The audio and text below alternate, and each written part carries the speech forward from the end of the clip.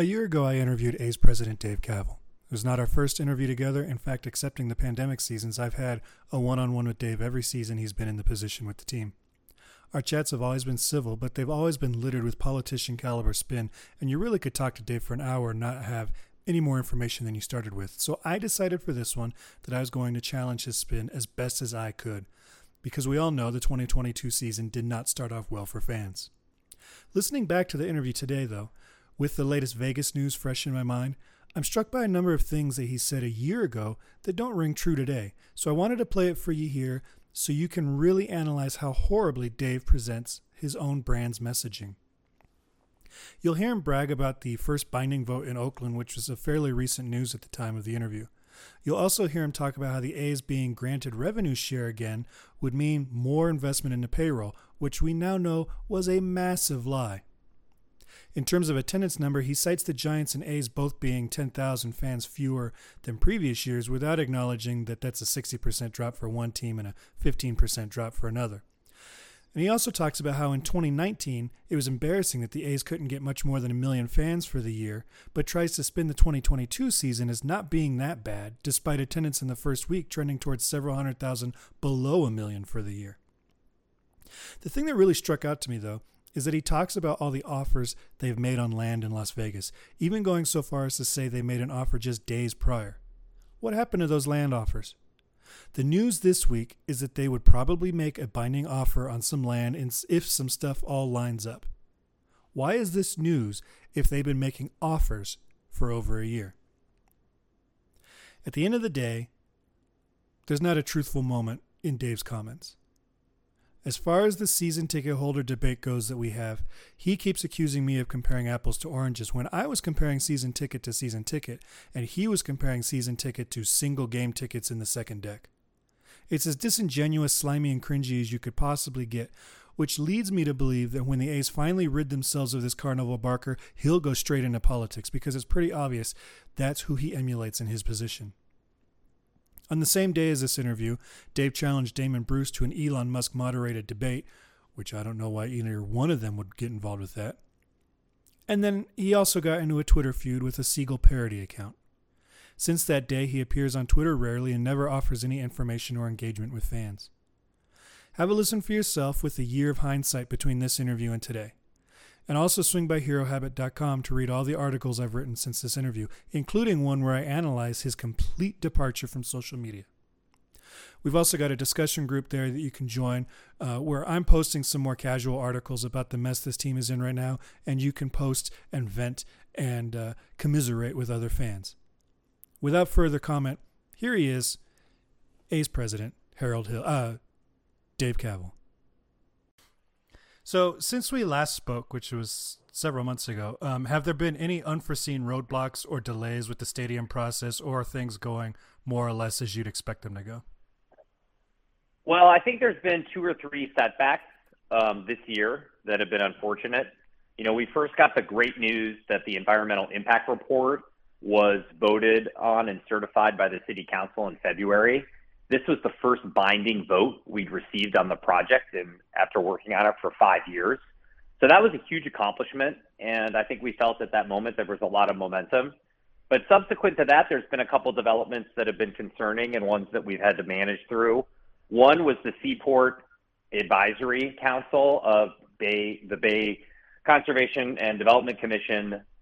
They actually voted no on the project and said that it basically should stay a parking lot for diesel trucks. Mm-hmm. And that was an unfortunate development, and that's put a lot of attention on the BCDC vote, which is going to happen in June. Secondly, there was a lot of discussion from Carol Fife about a referendum that would significantly delay the timelines of approval. That also was something that was a little disconcerting. And then third, you saw we had the lawsuits, the 3 lawsuits. Mm-hmm. I think the bad news there is that there's 3 lawsuits. The good news is, they're really from just polluters and, industrial concerns and not really community groups. So I think that actually is a positive. And we actually have... That wasn't an unforeseen roadblock, though. I mean, you guys had done all that litigation knowing that those lawsuits were coming. Did. So that one, I think we're hopeful, and especially, to be honest with you, we thought there would be more lawsuits than the 3. And we thought there would be lawsuits from many community groups. That's usually what you see in these situations. The only quasi-community group that sued is the East Oakland Stadium Alliance, which is really an AstroTurf organization. I don't think there's anyone from East Oakland even in that organization. So I think that actually is something, I know it's been in the news a lot. People are very concerned about the legal cases, but we do have the expedited judicial review. We were expecting the lawsuit. So I think the bigger concerns around DCDC and the referendum. Is there anything that has you more optimistic today than you were when your parallel path strategy began? Oh, I mean, getting the environmental impact report certified by the city council is just a massive accomplishment. It's a big deal. It shows that environmentally you can build the project. It takes a lot of risk out of the project. So that was obviously tremendously beneficial. Secondly, we've been working very closely with the city to try to finalize this development agreement. As part of that, the state is contributing dollars to the port to help with some of the infrastructure. That's a huge positive. So I think there are some really positive developments, bright lights in terms of getting the project approved, but we're still not all the way there. And it's I tell people it's kind of like college football. When you have an early season loss and you have to win every game to make the national championship game, it's kind of like that. You have to win every one. We can't lose in any one of these things. Right. And because it's already taken so long, Tony, it's critically important that we do have another parallel path. Right. And have another option, because we are really desperately running out of time. So there's spending, over 5 years on this. Right. And there's been reports that about a half a dozen, you guys were interested in making offers on about a half a dozen Las Vegas properties. Have any of those materialized in anything beyond interest from you guys? And do you get the sense that Las Vegas is even receptive to having the A's move if Howard Terminal can't get done? Well, I think there is a viable path in Las Vegas as well. We're making a lot of progress. Right, but does Las Vegas agree with that, or is this you and MLB saying there's a viable path? Well, I think there are 3 steps to the process in Las Vegas. The first step was assessing the market feasibility, and that was things like focus groups, customer surveys, meeting with the large resort operators, casinos, meeting with all the unions, the city council members, really to judge if there was a general support for the team. And all of that has been extremely positive. Like, I think there's support in every area for that. They've seen the success of the Raiders, the Golden Knights, Formula One. So I think that box is checked. And that took, 6 or 9 months to get to that position. The next step is where would the stadium go? Can you find a viable location that can appeal both to tourists as well as locals? And we're in the final stages of that. We're down to a handful of sites in the resort corridor that we're actively negotiating. We've made offers. I actually made another offer yesterday. So this is really hot and happening every day.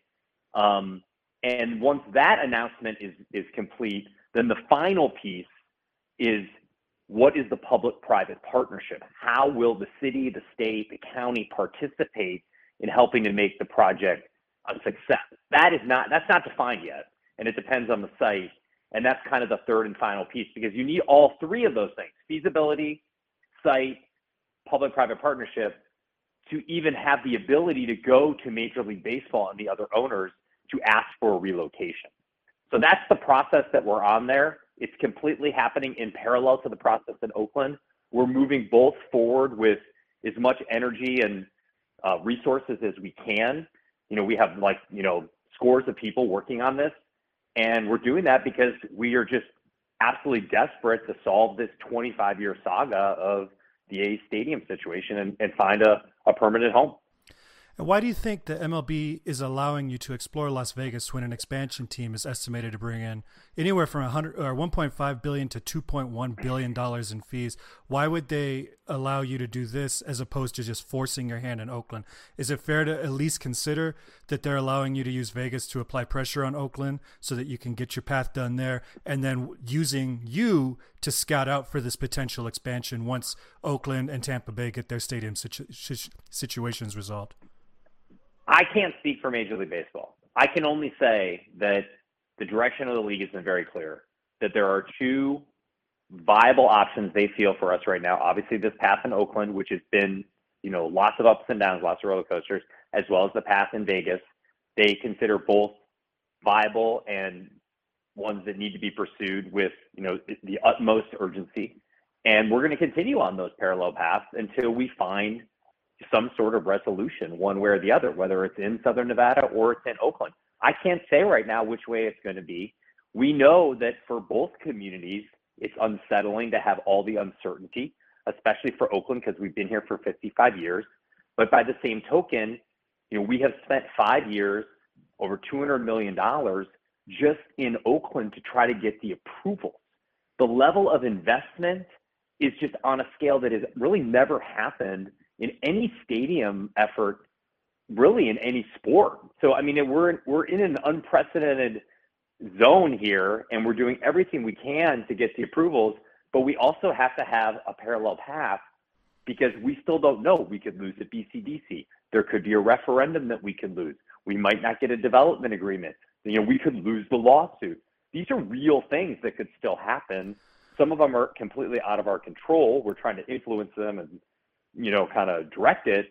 But we have to be making business decisions that are in the best interest of the team, the fans, the players, and the league. Well, I think it's fair to say you haven't made the best decision from the side of the fans, because it's hard to justify, going to a team that won't even pay to have the cobwebs sprayed off the seats at the stadium for opening weekend when you guys are trying to build two stadiums at once. And I know ultimately you're not going to build two stadiums. Hang on. But you're taking these two parallel paths. You do an incredible investment into both Las Vegas and Oakland. And even though you may never put a shovel in the ground in Las Vegas or Oakland, right? It's going to be one or the other. You're not building two stadiums, but you're still putting in all this investment. And last time you told me it was over $100 million in Oakland to get that going. If we can expect another $100 million in Las Vegas while the fan experience is being totally neglected in Oakland, I think it's a tough sell for A's fans to think that you have even considered their experience at all. And when you first came to Oakland, you made it a point to focus on the fan experience, but there seems to be a total lack of concern. I reject that. I reject that. You can reject it, but it's absolutely the perception. You haven't. But Twitter is not the real world. Twitter is not the real world. Opening day, but nobody was at the opening day, Dave. Nobody was there. Yeah, there were 17,000 bodies there. There were a lot of people with smiles on their faces. Have you ever had an opening? Have you ever had an opening day under your tenure where there was less than 20,000 people at the park? Yes. You're averaging 7,942 people. I had no fans one year. No fans at the Oakland Coliseum. You had 0 fans on opening day. Yes. I did in 2020. That hardly counts, Dave. That hardly counts. That's a disingenuous argument. Last year we had 9,000. That's a disingenuous argument. We had a pandemic. Yeah, you can't blame the pandemic for this, though. The Giants are across the hall doing 32,000 a day. No, but they're actually been averaging much less.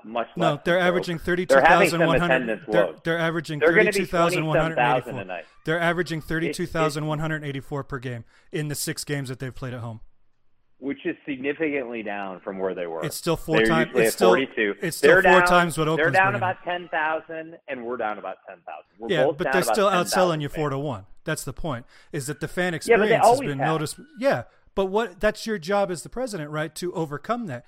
You've got this stadium that Tony, do you think that the fan experience? So when I was at the game this weekend, and people were in the treehouse, or they were in the really nice new lounge seatings with TVs, or at Shy Park Tavern getting a really nice pizza, and we're in Championship Plaza getting a frozen yogurt.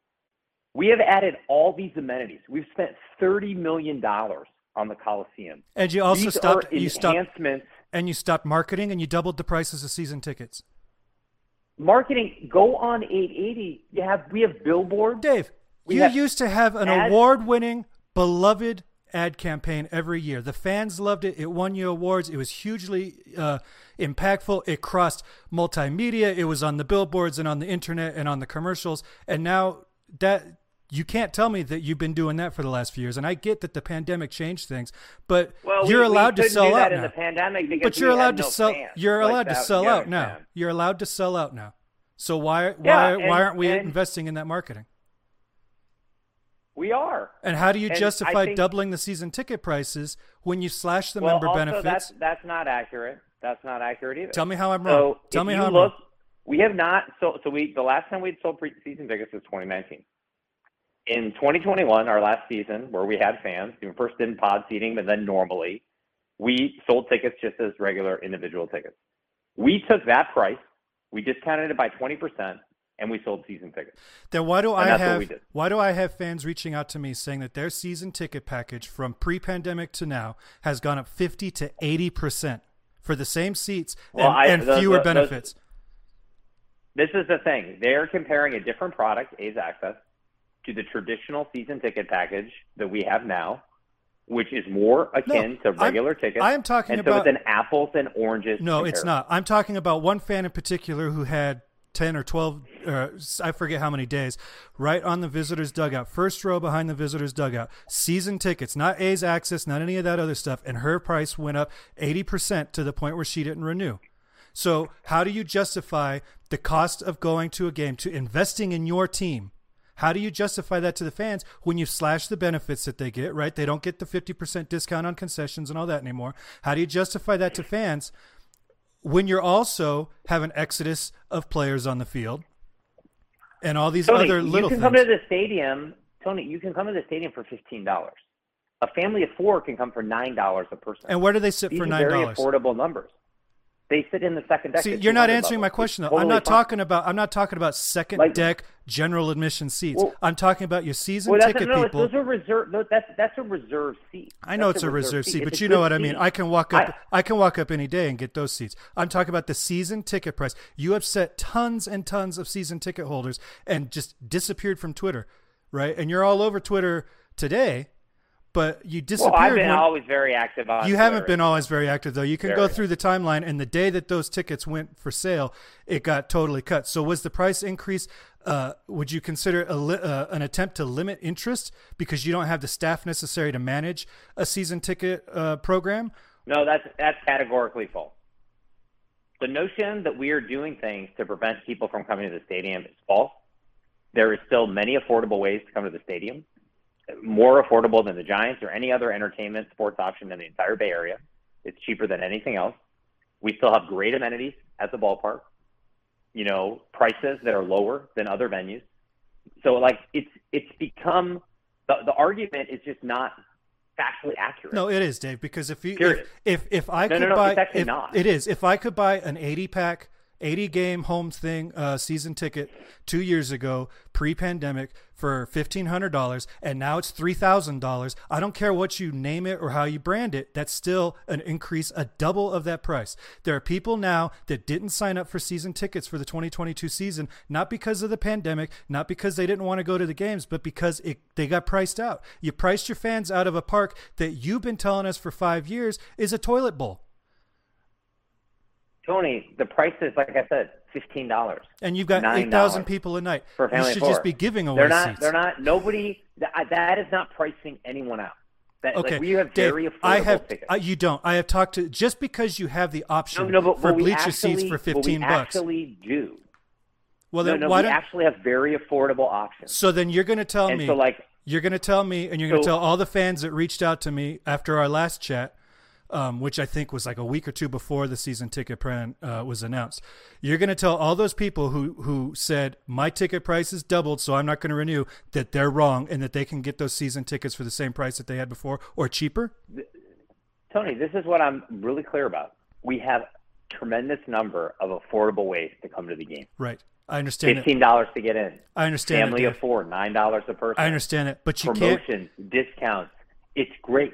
You can't tell me coming are having a great time. You can't tell me people are getting rally towels, and they're going to get drone shows on Friday night. That's great. Promotions. You running. Can't tell me all this stuff. It's fun. You can't tell me we have actually a really young, exciting team. I know, but you can't tell me that driving around in a Mercedes for whatever, and then you give me a bus pass and tell me, look, it's still transportation. It's still just as good. It's not the same. You're telling me that this fan that I'm friends with that had the seats right on the visitor's dugout, She cannot afford those seats. Now you can tell me, well, she can get seats in the second deck for $15, but the or maybe even seats, like 4 seats behind. You're missing the point, Dave. The fact is her tickets went up double. Just because there are cheaper seats available doesn't mean that on a fan by fan basis. This is what I want to be clear about. Last year, that ticket, if you bought it and you sat in that same ticket, we did not have season tickets last year. Remember, it's been 3 years since we had season tickets. Right. In the way you're thinking about it. Right. No, yeah, I understand. That ticket, was more expensive than the price that we put it on the market for this year. You understand? It was less. We offered them at a lower price than the market clearing price was last year. That's categorically not true, because that same person could go onto the secondary market and buy their tickets. They're comparing a different product. They're not, Dave. It's the same. As far as you can dress it up in whatever corporate talk you want. As far as the fans are concerned, if I could sit in seat 1, row 1 for $50 last year, and I can sit in seat 1, row 1 for $100 this year, that's an increase. Just because I can get a $50 ticket somewhere else doesn't mean that my price didn't double. But this is what I want to say. Last year, that ticket was $125. But last year you didn't have season tickets, so see, we're not comparing the same thing. I am talking the season ticket percent for season ticket holders. And you also had to raise and you had to raise the price because you couldn't sell out the seats. Like I said, we have a tremendous number of great options for people, affordable options to come to the ballpark. People are coming to the ballpark. They're actually having a really good experience. You can keep saying that, but they're not. We're actually having more people this year than last year, because last year there were all these restrictions. People were worried about COVID. So we're on an upward trajectory there. So we need to build back with all the turbulence that has occurred in the Bay Area the last couple of years. We've had a global pandemic. We've had a lockout situation. We've had all these things. Obviously there's been turnover on the players. We totally understand that, but that's something that's happened with the A's for a generation. And we have an exciting young team. And we're hopeful that as the season continues to progress, people will continue to come out and have a good time. The basis of success now is, are we doing better than we were in the middle of a pandemic? Well, the basis of success, Tony, is one thing, and it's a singular thing. It's finding a home. That's what we need to do. We need to find a home. The unsettled nature of that is a challenging situation for everybody involved. And I get that. And I totally appreciate that. I understand that's the official line. Some of the visceral reaction that people are having is that. And I understand that, and I appreciate that, and I'm sympathetic to that. But that doesn't change the fact that the one goal that has to be solved, that actually has been not solved for 25 years, is where are we going to play? I don't see how jerking around fans helps you get a vote at the city council. That's the two separate things. You've got fan experience in the park versus your goals with the city and stuff are two different things. And you said, moving on a little bit, you said repeatedly that once we get a park, we'll be able to pay for players. But you and John Fisher, as stakeholders and owner of the San Jose Earthquakes, have not seen. You have a new park there, and there has not been the infusion of player investment that would be comparable to what the A's will require, to be a successful MLB franchise, which is going to cost a lot more money than MLS. But there's been a dramatic increase in player expenditure. Yeah, and they're not. I'm just saying there has been. Why should fans believe things will be different? Financial issue. Why should fans believe things will be different in Oakland when they have a clear example of what the future holds for Oakland right down in San Jose, which is more business as usual despite the new park? Well, I think at the end of the day, the proof will be in the pudding. Either the investments will be made or they won't be made. But I think we'll know one thing for sure, Tony. We'll know that the team is in Oakland. Right, but that doesn't.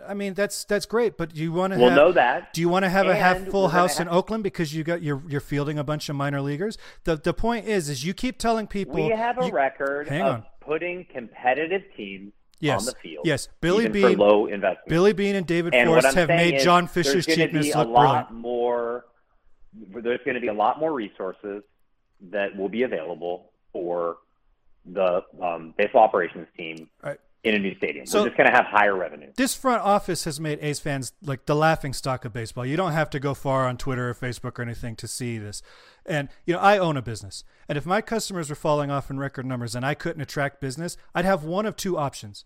I cut my losses and leave the business, or I pull some money from the bank and I invest in my business. That's it. Those are the options. I don't have the option of putting out a worse product at a higher price and telling my customers that it'll all be worth it in half a decade. But that seems to be the business model that John Fisher is forcing on Billy Beane and David Forrest, and they make it look like it works because they're geniuses. But they would also be geniuses with a $100 million payroll. So can the A's sustain even 2 or 3 seasons with this kind of income, this kind of revenue shortfalls? Can they even survive 2 or 3 seasons with this this business model as the stadium saga continues? Because it's not, I mean, even if it got all fixed tomorrow, the stadium's not going up. I think the stadium saga, I think this is a critical year, Tony, in the stadium saga. And I'm confident that we're going to know, especially by the end of this year, a lot more than we know now. Right, but if you know tomorrow, the parallel paths are accelerating. If you knew, and it's going to bring a lot of resolution to this in a way that I think will be helpful for everyone. But if you knew tomorrow, if the city council said, you know what, we've cleared all the red tape, you can start tomorrow in Oakland at Howard Terminal, get whatever you want. Here's a check for all the infrastructure. It's done. Nothing else to worry about. You're still not going to get a stadium by next season, right? So there's not going to be the investment. No. So that's what I'm saying is while this is playing out, because even if everything goes great, you're still 3, 4, 5 years out from having that new ballpark and that new revenue stream that you say is going to cause investment back into the team, which I have my doubts about. Can the A's sustain under this current model through that time? Well, you have to remember that we have a new nucleus of young players. You know, we've kind of reloaded. Yeah, and they're going to, the latest cycle. And they're going to want $2 or $3 million in a couple of years, and you guys aren't going to pay that. Well, you have to understand there's a couple different things at play. One, once you know what year you're going to open the new stadium, you have a bridge to something that you could, backload contracts and spend more money. The other thing, which is as significant, is that in the last collective bargaining agreement between the players and the owners, the revenue sharing was reinstated to the A's, which gives us more resources to invest in players in the medium term. So there's 2 factors that are going to create a trajectory that I think is more palatable. And, especially with the ability of Billy and David to put good teams out there, I think can put us in a better position in kind of the medium term. But we're not quite there yet. I mean, but even this year with Coste as the skipper and the way the team is performing, and it's not perfect and it's young, but there's a lot of exciting things happening on the field and with the players. And so we're hopeful that people will continue to see that as a positive and, understand that the only way to break this cycle with the players constantly being recycled is a new building. I think just from what I've seen and as a fan myself, I think that mindset it's running out of steam. We were all with that 10 years ago, 15 years ago, 10 years ago. We were all with that. Well, it's going to get better when we have some money. It'll get better when we have the park. And, it went from Fremont to Laney to, all these different places, and it keeps getting pushed down the line. And I think fans, and I think we see this in the attendance number and the TV ratings and all that kind of stuff. I think that mindset is starting to fade. And if John Fisher, and I know you're not the one that's going to be able to convince him because nobody else can, but if there was a serious investment into keeping any of these players that they liked, I think you'd be at least double the fans you've got right now. People will pay for a product that they can believe in, that they can support. And if you keep pulling the rug out of them, you can get away with it 2 or 3 times. It has to be in a new building for us to monetize. It doesn't, Dave. Because Tony, remember this. You could have 2019. Hey, Tony, in 2019, what did we draw? I don't have those numbers in front of me. We drew like 1.5 million people. Okay. What'd you draw in 2014? Like 1.9 million. Yeah, almost 2 million. It was one of the best years you'd had in quite a long time, and then you blew that team up. Yes. Well, yeah, you did. Well, this is what I'm saying. It was before my time. Right. But in 2019, but you are just the latest face. This has been a long time. No, but what I'm saying about this is important to understand. It's you own a business. You understand this. In 2019, we had A's access. We had the lower ticket prices. We had the higher 20,000 in attendance. We had everything hitting on every cylinder. We had 97 wins 2 years in a row, and we couldn't even crest 1.5 million fans. That is the reason we need the new stadium at the waterfront. Because winning isn't even enough. It's got to be a venue that's fan-friendly, that attracts casual fans. And this is the most important thing. It has to be a venue where we capture the revenue streams. So, for instance, like Ring Central Coliseum, I don't make any money off that. The city gets that. So you have to understand that we're in a weird situation where the landlord gets a lot of the benefits of our venue that we don't get. And so we're really constrained that even when we have larger crowds, we don't generate the kind of revenue that other teams do. So we need this new building. We're focused like a laser beam on it. We hope to have resolution this year.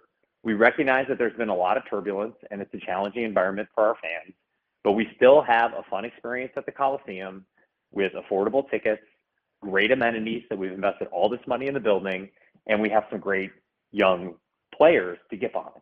And so that's what we have. We're focused on that, and we're hopeful it makes a difference this season. So if you've got you guys have the county half of the Coliseum site was sold to you guys, correct? It was. All right. So do you not get their percentage of the revenues that you're saying the city is you're not getting as a team all the benefits of those revenue streams? Are you getting any of the former county shares? The facility still operates at a deficit because there's so much capital investment required to just keep the lights on. Okay. One last question. Under your reign as a president for this organization, which has been several years now, A's fans have been asked to endure a lot, both from the front office and then, of course, with like the passing of Ray Fosse and other things that obviously nobody has control over. Yeah. But they've been asked to do like a season of no radio coverage, the cancellation of those marketing campaigns that everybody liked, a confusing rollout of your Flex program that bought you no extra good PR, the cancellation of A's Access, the doubling of season ticket prices, the bad attendance that's all that anybody reports on right now, no matter how good the A's play, the premature announcement of Laney College and that subsequent backpedal, the inability to sign a single player to a meaningful contract. With all of that behind you, looking forward, is there anything that you can look at in your tenure of this far that you're proud of as far as what you've had an impact on? Well, Tony, we have never been closer to solving the 25-year-old saga of where the A's are going to end up and getting them on a firm financial footing. And I feel it is my role to actually push that across the finish line, wherever that is. Well, we have parallel paths that we're working on. That's the thing, and though. The number one goal right now is to get resolution on this topic. And we're doing everything we can to do that. And we hope to even have answers as soon as this summer. But that's the thing, is you've got this asterisk there that, yes, we're very proud of how close we are to a stadium, but also, dear generations of Oakland A's fans, it may not be where you want it to be. Well, at the end of the day, we have to find some solution that works. And it hasn't been on offer yet, and we're doing everything we can to solve that. And like I said earlier, like in Oakland, we're as close as we've ever been, and we're also making a lot of great progress in Vegas. So, options are out there, and we'll continue to march forward on both parallel paths and see where we can get to as soon as possible. I just hope, and that was my final question, I thank you for your time. I don't know that we got any more clarity than we ever do, but I just hope that John Fisher and you, to a degree, as the president of the team, really understand the gravity and the importance of being stewards of this historic franchise. And this is not just a business. This isn't like running an Old Navy. Things have to be done different. And you are making a personal connection with fans every day, 162 days a year. You're making a personal connection. We buy your hats and your shirts and go to your games and eat your hot dogs. And there's a 110 or 115 year history that you are now at the crossroads of. And this history has been, for better or worse, a history that's had cheap owners and crazy managers and all the hijinks and stuff that have been associated with this organization since the beginning, right down to our mascot. But I just hope that the people in the front office, the decision makers, the people that are spending the money know that this is bigger than just a portfolio item and an investment thing, and that they're actually doing things that will sustain this team for the next 100 years. And I don't think the ballpark alone is not going to do it, right? There's other elements that also need to be at play. And I hope that we're not losing sight of those elements. And I agree with that. But I think the thing is, we're at the end of a really fierce battle to try to get the ballpark approved in Oakland.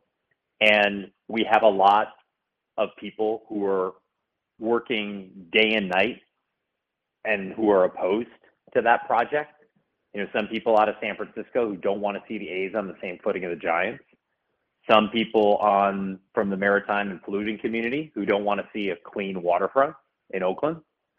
And it's important to remember that those interests have one goal, which is to pit the fans against the team and actually achieve their outcome, right, which is the team leaving or being dissolved. That's not really their goal. Their goal is they're not advocating for polluted water in the estuary. They're advocating for their business to not be bothered. That's what it all comes down. They're advocating for their bottom line. They shouldn't be allowed to break the law. No, they shouldn't, and I totally agree with that. And I hope you win those lawsuits. But I'm just saying they're not. They're advocating for business as usual and not in my backyard kind of thing, which you would have gotten anywhere. You're going to get it in Vegas. But I think it's disingenuous to say they're trying to just pollute the water and pit fans against each other, because ultimately the fans don't have a vote. The fans don't really have any say in this. Certainly of course they do. They can advocate for the stadium. They can come out to the games. Their voices are heard in a variety of forms. I think they have a big set. Well, then, if that's their voice, then their voice is being heard right now at 7,942 people per game. Well, we're hopeful that we'll continue to have more people out. I think the people who are coming out are having a great time, and I see the smiles on their faces, which is fantastic, especially the kids. And we're going to continue to bring that joy to families throughout the Bay Area when they come to the Coliseum. Period. That's what we're doing. Well, I hope your focus kind of goes back a step or two to when you first got here, and you focus more on the fan outreach and getting the education out. You can't rely on a few prominent Twitter people or editorials in the newspaper to get your message out. And I don't think the A's front office is doing an effective job at getting their message. I can go on Twitter right now and find 20 tweets that think that you guys are asking the city for $10 billion to build this. That's the misinformation I know, about. But that's the thing is I don't think the front office is doing enough to combat this misinformation. Many of those, we've analyzed it. Many of those tweets are from bots. They're not even real people, Tony. Well, that's the case with Twitter, with everything. But you get my point. What I'm saying but is real people see those bots. Missing. Real people see those bots, Dave, and you have to combat that. And the issue. office is not combating that effectively. We have the same issue that democracy has in America. That these new media forms are very difficult and tricky to navigate, right. And ill-informed and malicious actors can take advantage of them. And that's exactly what we've had, and that's very unfortunate. But we're going to buy some bots, Dave. Buy some bots. Yeah. Buy some bots. Get some bots to put out some real. We don't want to sink to their level. You don't have. It doesn't have to be nefarious. Getting the truth out there is a worthy endeavor, whether it's political or business. We're doing the best we can, but I appreciate your opinion on that because I think it's true. So. All right, Dave. I've taken too much of your time already. Thanks for Tony. For as always, in. It's always good catching up. Good luck with your family Thank you. and your little one, and hope to see you at the Coliseum. All right, take care. Take care, bye.